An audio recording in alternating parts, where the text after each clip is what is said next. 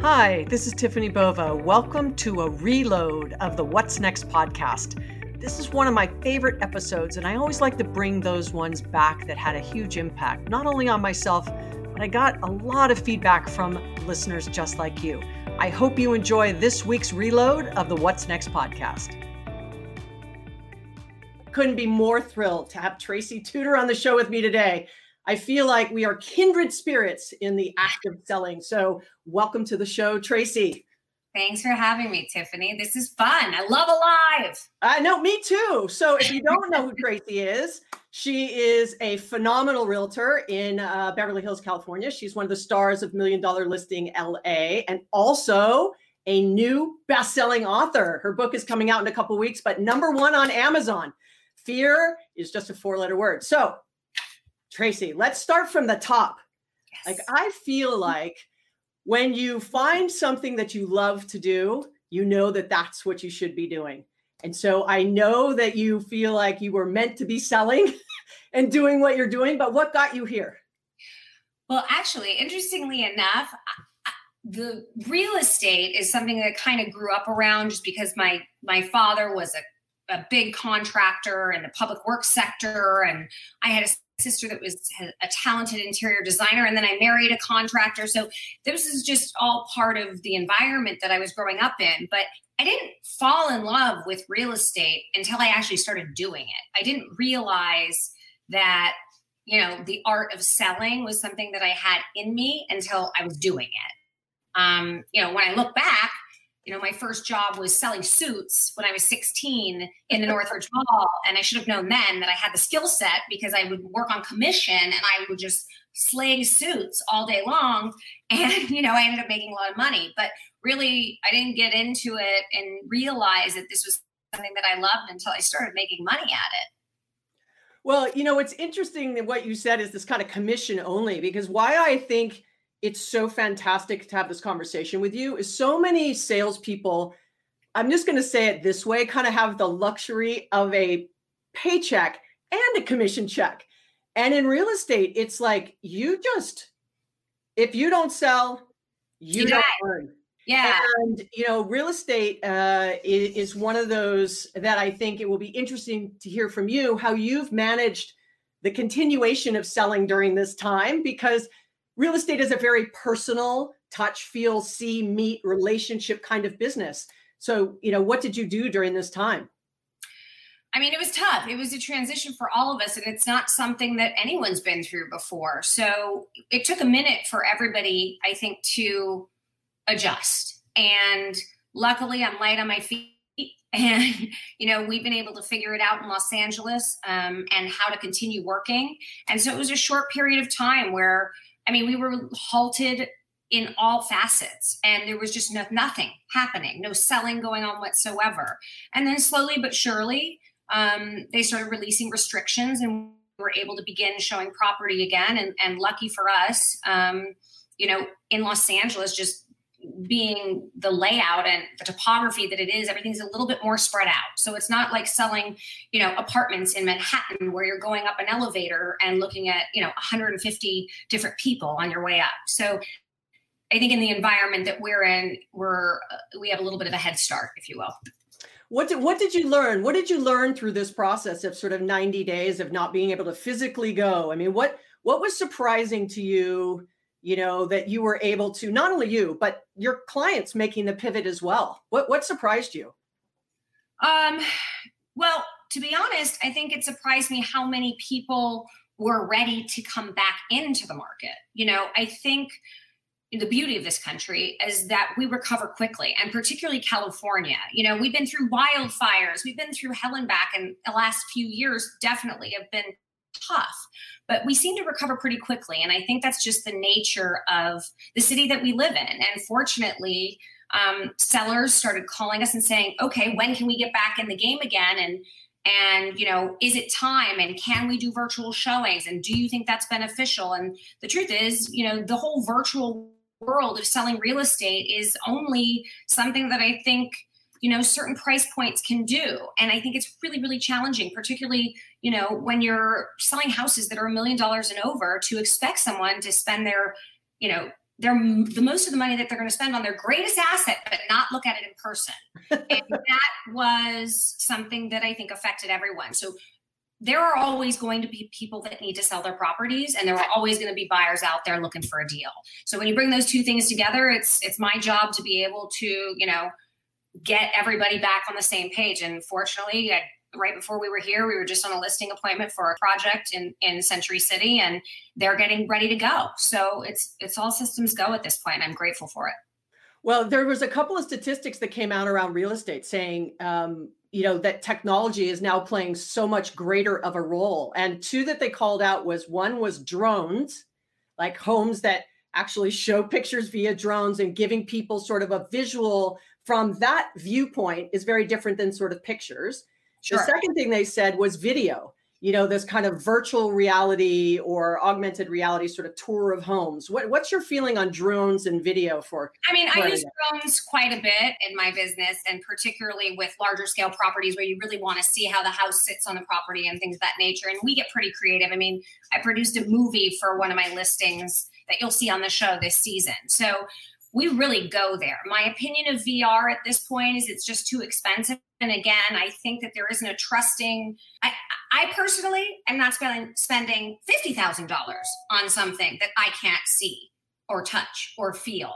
And I just don't think that we as a community are ready for that yet. So, until we are there, I think real estate is something that kind of will follow suit, but certainly not at the front end. It's not something that it's too important of an asset to not see. And using virtual reality as a tool is maybe just that. It's a tool. It's not the only way to sell the property. It's not necessarily the right way. Yeah. And I think another thing too is, do you think that as more millennials start to enter the market that are sort of buying their first purchase, that they're more open to technology? So that may be where that demographic is really looking for sales to get more creative. Definitely. I think that, the bottom line is everybody starts their search online. So the digital world is obviously where we want to be right now. And that's definitely at the forefront of how we're advertising. But to take it that step further, yes, will the millennials be more active in a market that maybe is more virtual? Perhaps, but they're not there yet. And by the way, when they have to pull that first $1 million out of their pocket, they're going to be a little bit like, I don't really want to see it virtually. I want to walk through the door and touch it and feel it before I put my first $1 million that I've been saving down on a house or a home or an apartment. Yeah. And even if it's 50,000 or 100,000, it's as you said, it's the biggest asset people will spend money on. It should be weighed heavily. It's not something that is an investment that should be taken lightly. Absolutely. Absolutely. And interesting that you said sort of marketing and people are already shopping online. And so in your industry, they say it's like 3 weeks of looking online before they reach out to someone like you, right? But I have spoken and been around a lot of realtors in the last couple of years. And I constantly hear this. My client still wants me to put advertisement in newspaper, right? Yeah. Ooh, right? Yeah. That is a conversation that we do have in listing appointments more often than that. I really feel like that conversation is a little dated. It was like 2 years ago. And I think brokers are becoming more educated in how to talk to their clients about the world that we're living in, which, unless you don't have a computer, it's like wake up and recognize that the LA Times is not really where your property is going to be seen. So, again, I think it comes down to brokers educating their clients about the world that we're living in now, how to market their property to the best they possibly can in the current environment that we're living in. Look, you sell high price ticket items and, negotiating, especially, for any of you who watch the show, $1 Million Listing on Bravo, Tracy is the first female woman, girl boss, leader, entrepreneur, whatever you want to call her, to grace any of the shows. And I find it really fascinating whenever I watch it, the difference in negotiating tactics that you have that have obviously served you well because you do very, very well. I often hear from now any industry sort of selling is they'll go, well, the reason I didn't sell that is the price was wrong. Like it was too expensive. And, some sellers feel like price is always the default. Like I'm just going to lower the price. That's going to get me the deal. And I think your master negotiation, what do you say to sellers out there that say, I always have to lower the price, or that's my first go-to for negotiating? I mean, I think any broker that's watching this will relate and understand that that's just a conversation that you have to have out of the gates. And it might lose you the listing, but I'll tell you what, spending thousands of dollars marketing a property that's overpriced, that is going to ultimately end up disappointing your client. Then they end up firing you 4 months, 5 months, 6 months down the road. They hire the next agent, and then that agent gets the ultimate price that the condo or the apartment or the house is going to sell for. So, this is a conversation you have to have out of the gates. You need to be educated about the comps in your area, and you need to understand how to talk to a client so that they trust you and look to you to price their home correctly. I mean, let's call a spade. Sellers always think their home is worth more than it is. All of them, across the board, no matter. I've never come across a seller that's been like, oh, Tracy, yeah, let's underprice it just to get the best price and sell it as quickly as possible. It doesn't happen. So, including me, by the way. I mean, I list my home on the show this season, and you'll see that conversation coming up soon. I mean, I get it. I'm a seller too. We all have to wear that hat every once in a while. And so you just have to be very, very good at your job and convince your clients that they need to trust you to get their home sold. And that obviously pricing is a huge piece of that. It's not all, skill set and negotiation. Price is a huge factor, particularly in today's market. And so have you ever fired clients, like, you know what, I may not be the realtor for you? I've had a few in my day, Tiff, not going to lie. There's definitely been clients that have taken me on a ride and, preview for the show this season. I probably have one of the most difficult clients in the history of my career on the show this season. So that's going to be, I think I'm going to be seeing it for the first time along with everybody else. So we'll see how that all plays out. But it was, sometimes you get to the point where you say, and I talk about this in my book, sometimes it's just not mentally healthy for you anymore to work with somebody, and you need to be able to judge at what point in your career are you comfortable enough, and being monetarily compensated is a big piece of that, right? So if you're able to get $1 million commission on the line, you might be willing to take a little more shit from someone that is on the phone with you every day, just coming down on you so hard, versus the smaller commission. It's just another zero. It's really another zero. And you have to work regardless. Like, I'm going to guess, I'm making a huge assumption here. It's like, if it's a $100,000 house or a $500,000 house or a $10 million house, the effort you put in is the same. Oh, no doubt about it. I mean, people always think, I have clients that come to me, they're like, I mean, is this too small for you? Or is this listing not enough? And the truth is, I want listings from all price points, because the truth is there's going to be different markets and are going to shift, and I have to be willing to move in different directions. And right now we're in living in a crazy pandemic, and I want to sell as much as I possibly can. I have a family to support. So, being able to shift gears, I think, is a big part of, being successful in this business for as long as we have been. So I like a $500,000 condo. I'll take $1 million listing. I'll take a $50 million listing. I'm going to put this same amount of work into that $1 million condo, because that's the one that's going to close.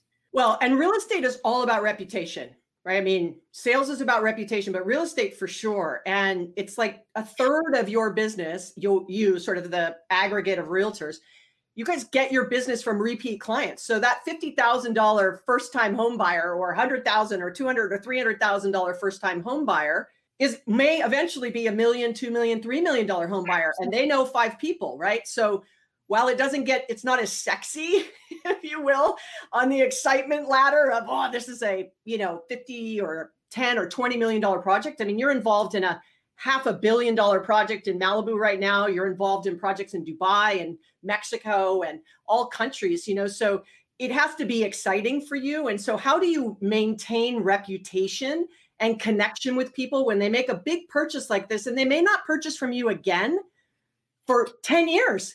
Well, I gotta be honest, Tiffany, there's some people I don't want to talk to ever again after I work with them. But, for the most part, my businesses come from referral. So I did start in this business 20 years ago, and I did sell anything and everything I could get my hands on. It's those relationships that I nurtured when I was hustling and doing everything I could. I didn't have a TV show, I didn't have anything. And I had to get out there and convince people to trust me with their greatest asset. And whatever price point that was at, it's over the years that referral source for me, and just building that business has been everything. I don't do bus stop ads. I mean, now I do a bunch of different kinds of ads, but growing up and in this business, I never did any of that. It was all referral based. It was all relationships. And to me, it's always about the follow through and the follow up and making sure that you have systems in place so that you don't forget about anyone. You should be calling on their birthdays, their kids' birthdays. You should be checking in with them on their 1-year anniversary of the sale of their home. There's all these different elements to just stay in touch that are personalized, rather than sending like the annoying e-blast that everybody's getting right now from their local realtor, about, staying safe in COVID. It's like, get a little bit more creative, connect with them on a human level. Well, the first show of the season just aired last week. And what I loved about it was, listen, if you're going to hustle, and I really want you to tell this story about the house that you were representing, because I think the story is really powerful at the moment, but you were trying to do it at a grassroots level. So you showed up at the Beverly Hills Art Show. I'm guessing that's what it was. I'm guessing it was the Beverly Hills Art Show. It was. Okay. So the Beverly Hills Art Show, because I could tell by the layout, and then hot dogs and all, you were all in. Oh yeah. I mean, listen, I do, like I said, I'll do whatever it takes to sell a house. And particularly with Ishmael and Priscilla, they were just good people. And when I find like good people that become clients of mine, I will go above and beyond. Now, do I do that for every client? Not necessarily, but in their case, they needed to sell the house in 30 days. They didn't want an open house. They wanted private showings only, and they had something very specific. So we had to shake it up and try things a little bit differently. And by the way, it worked. I was even a little hesitant, like, are we really meeting clients this way? But by the way, we not only met clients that way that ended up looking at the house, but some of the people that we met at that art show are now our clients. Yeah. And I think, what I loved about it was you brought your team. It was teaching moment. It was hustle, right? It was unconventional. It was all those things. I think it was so rich with so many lessons. Like you're just never too big to like show up with a stack of business cards. And they weren't just any business cards, right? They were business cards with the address, right? And so it's the little things that you do. So for the sellers listening, I don't care what you're selling. It's like, how do you stand out? How do you raise above the noise? There are a lot of realtors in Los Angeles or in California in general. It's the largest real estate market in the country. It sells a lot of volume just by a number of realtors. And so rising above the noise, you've been masterful at social media as well. You've really embraced it. How has that changed over the years for you in that kind of unconventional marketing? Yeah. I think back in the day, like when people were just starting to do blogs and I was a part of a more boutique firm, we used to work at a company called Partners Trust where we started like blogging, and it was so out of the norm of what we would do. And I was the Brentwood Park voice, and I would talk about Brentwood Park, and I had a lot of opinions about Brentwood Park, and I would get either really positive or really negative feedback. And I remember I went to the head of the company at the time, Nick Siegel, and I was like, I'm so disappointed. Like, I'm not getting anything back from these people other than totally negative or totally like nothing. And he's like, you don't want to ever not get anything. Like, you just don't want to be vanilla. If there's someone out there that dislikes you and what you're having to say, that means there's going to be another person on the other end of the spectrum that's going to really appreciate what you're saying about Brentwood Park.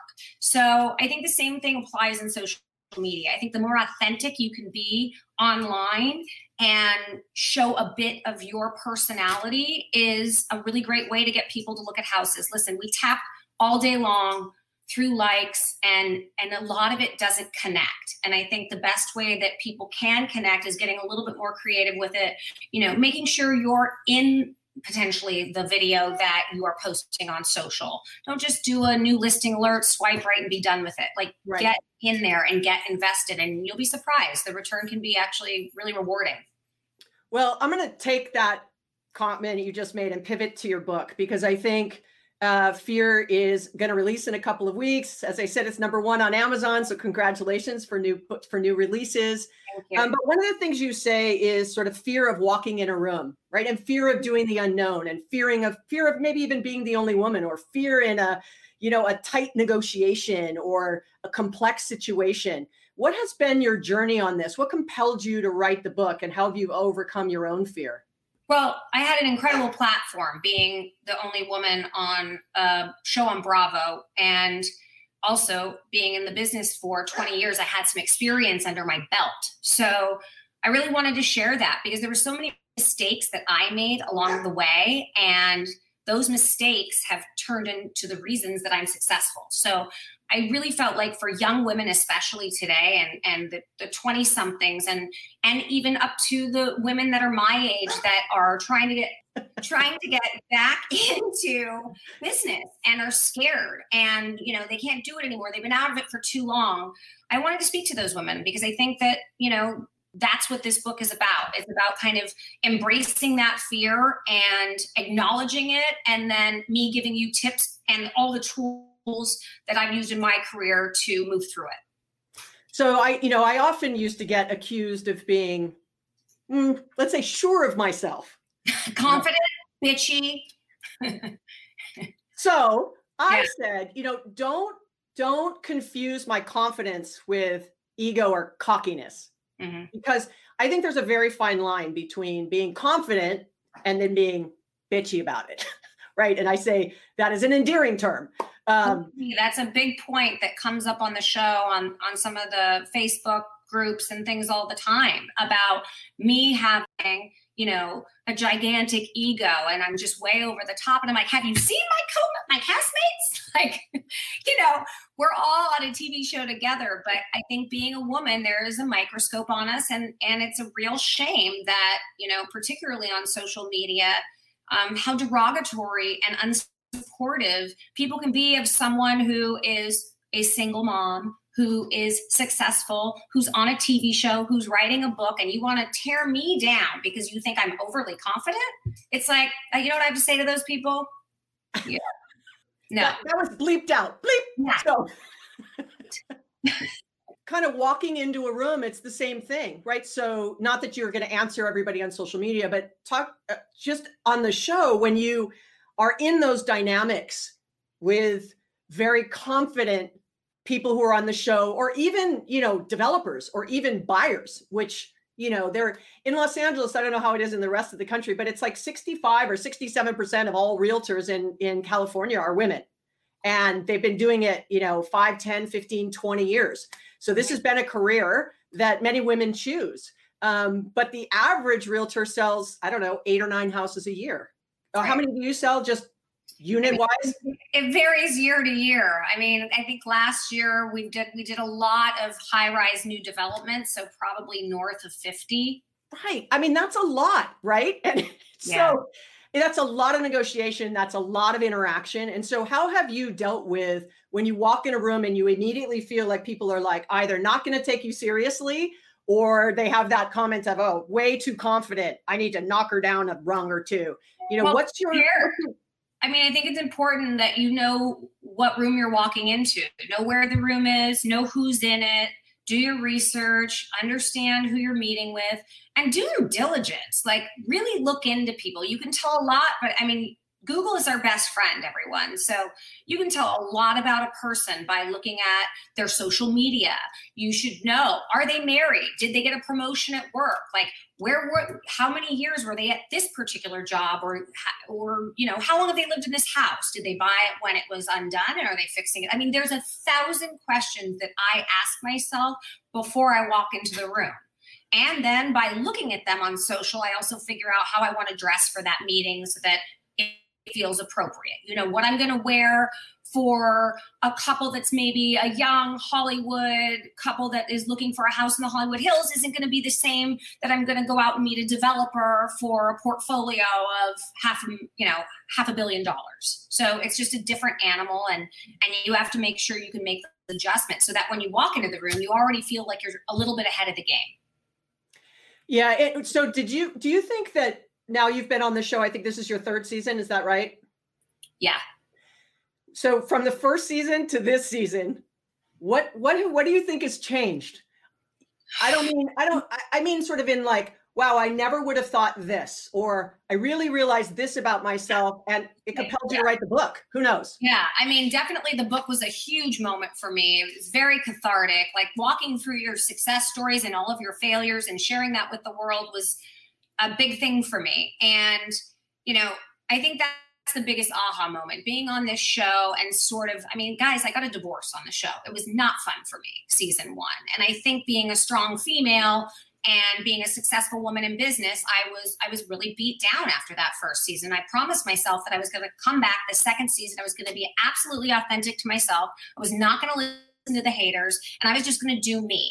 And when I did that, and when I walked into different rooms and different environments that maybe either knew me from the show or had some perception of what they thought that I was 100% authentic to myself. And I hope that makes me be able to put my head on the pillow at night. And also I think it makes people feel a little more comfortable.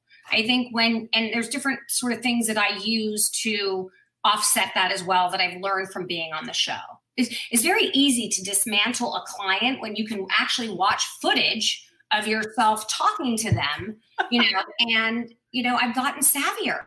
And it's just the truth. I mean, if we could take cameras into every listing appointment we went on and then review them after, or showings or a negotiation where that went wrong, we'd all be better agents. So, yeah, so like, you know, and I'm sure you have too, like, you know, early in my career, I did media training, right? Because you had to be able to like say something in a soundbite of a minute. And so the media training, for those of you who have never done it, literally they sit you in front of a camera, they ask you a series of questions, you're filmed, you answer, you go through media training, and then you do it again and you watch the two and you're like, oh my God, I was so bad.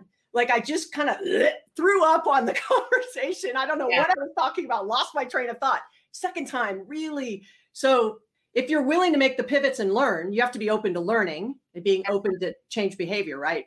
Absolutely. I mean, you have to be a chameleon. And I think that there's a way to sort of remain authentic to yourself and who you are, which I believe I do. And then be able to walk into any room that you're in, meeting, business, you know, interview, whatever it is, and be able to shift. And if you can't pivot, then you shouldn't be in real estate, because the truth is we're going to meet different people every single day. And if we can't figure out those personality types and how to adjust to each one of them, it's going to be a pretty miserable time. Well, but I think it's not just real estate. I mean, if I said, you know what, Tracy, I'm going to do a little experiment. I'm going to follow you with a camera and we're going to sell cars. We're going to sell, you know, whatever, ice cream. We're going to sell whatever. You do just fine, right? Because I think those skills of learning and listening and pivoting and confidence, you know, will serve you in anything that you do. Yeah. I mean, not just even in sales, like you were mentioning. I think it really is in any business. And I think it's about, you know, doesn't mean you don't put the hard work in. Like this book that I wrote is really simplistic and kind of broken down into different chapters where I kind of attack what I think are the really important points, particularly for women in business. But, you know, beyond just that, it is a bigger picture moment.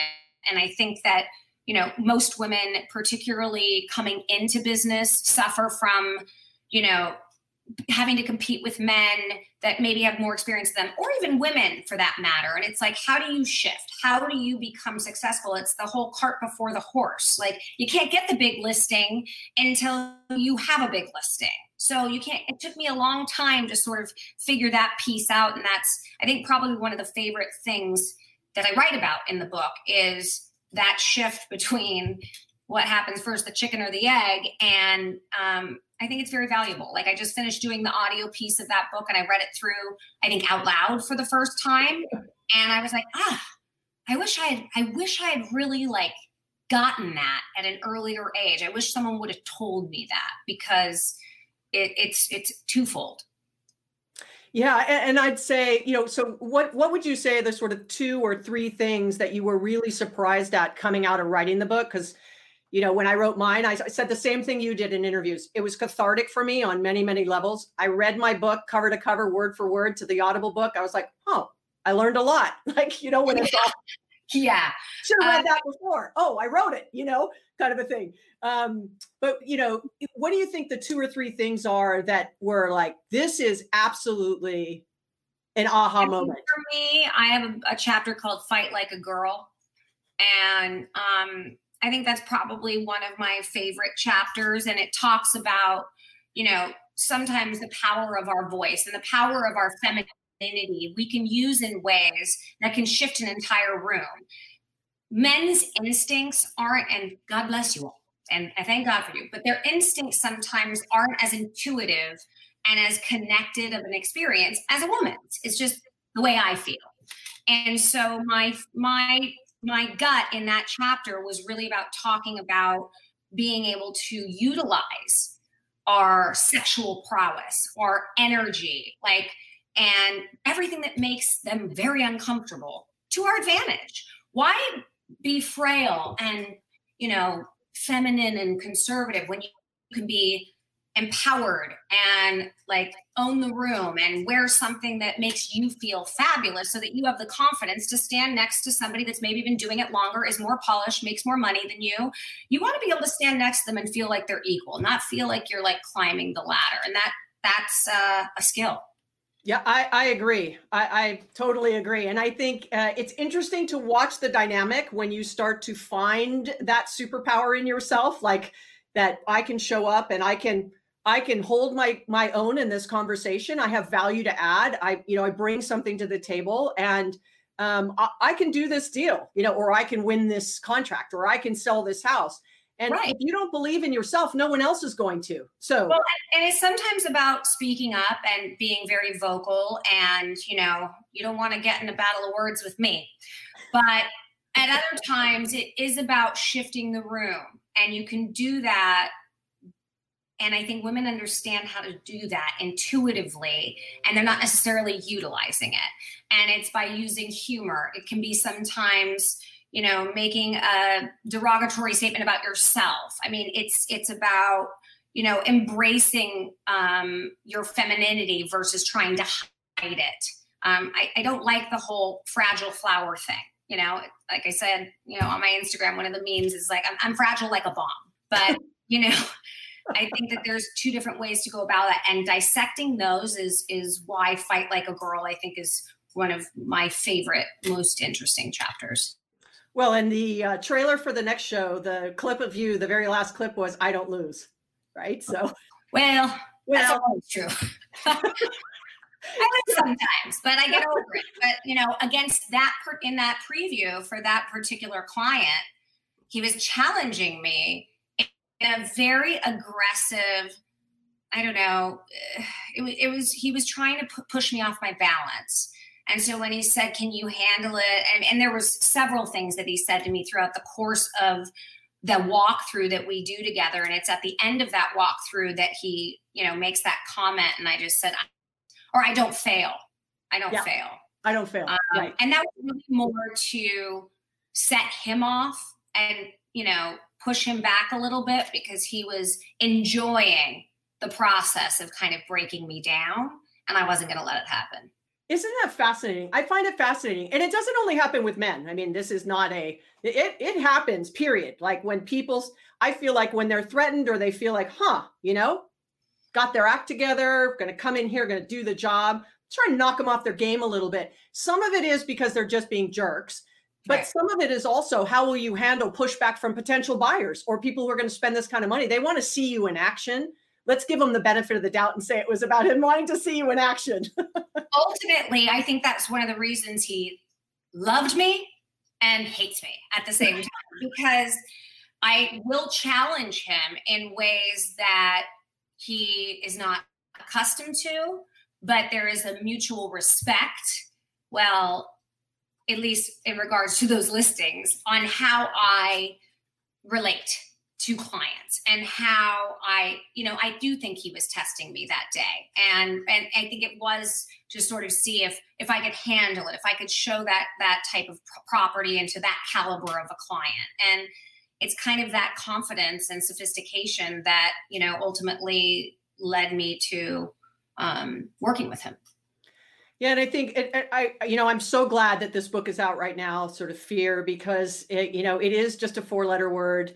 I think regardless of where anybody is in their career, everyone's a little scared of something or a lot scared of something. And, especially during this time, we've been, in lockdown for 90 days now here in California, and the rest of the world is starting to open up. And not that I want it to go back to the way it was. I hope we come out much stronger and better than we went into this whole thing. Sure. But I think, for those of you who are looking for a great summer read, please pre-order Fear for, all the things that Tracy can teach us about how to walk into a room and be confident and own it, if you will, and not be afraid to fail. Because if you do, I'm guessing you've learned a ton from your failures. Yeah. Hey, by the way, along the way, I wish I had a book like this when I was 25. I will say that. So for those that are listening, what would be, we're going to wrap this up because this has just been fantastic. And as I said, we could just keep talking and then we don't care if it's live anymore. We're just going to keep chitter chattering. Tracy has to get back to work.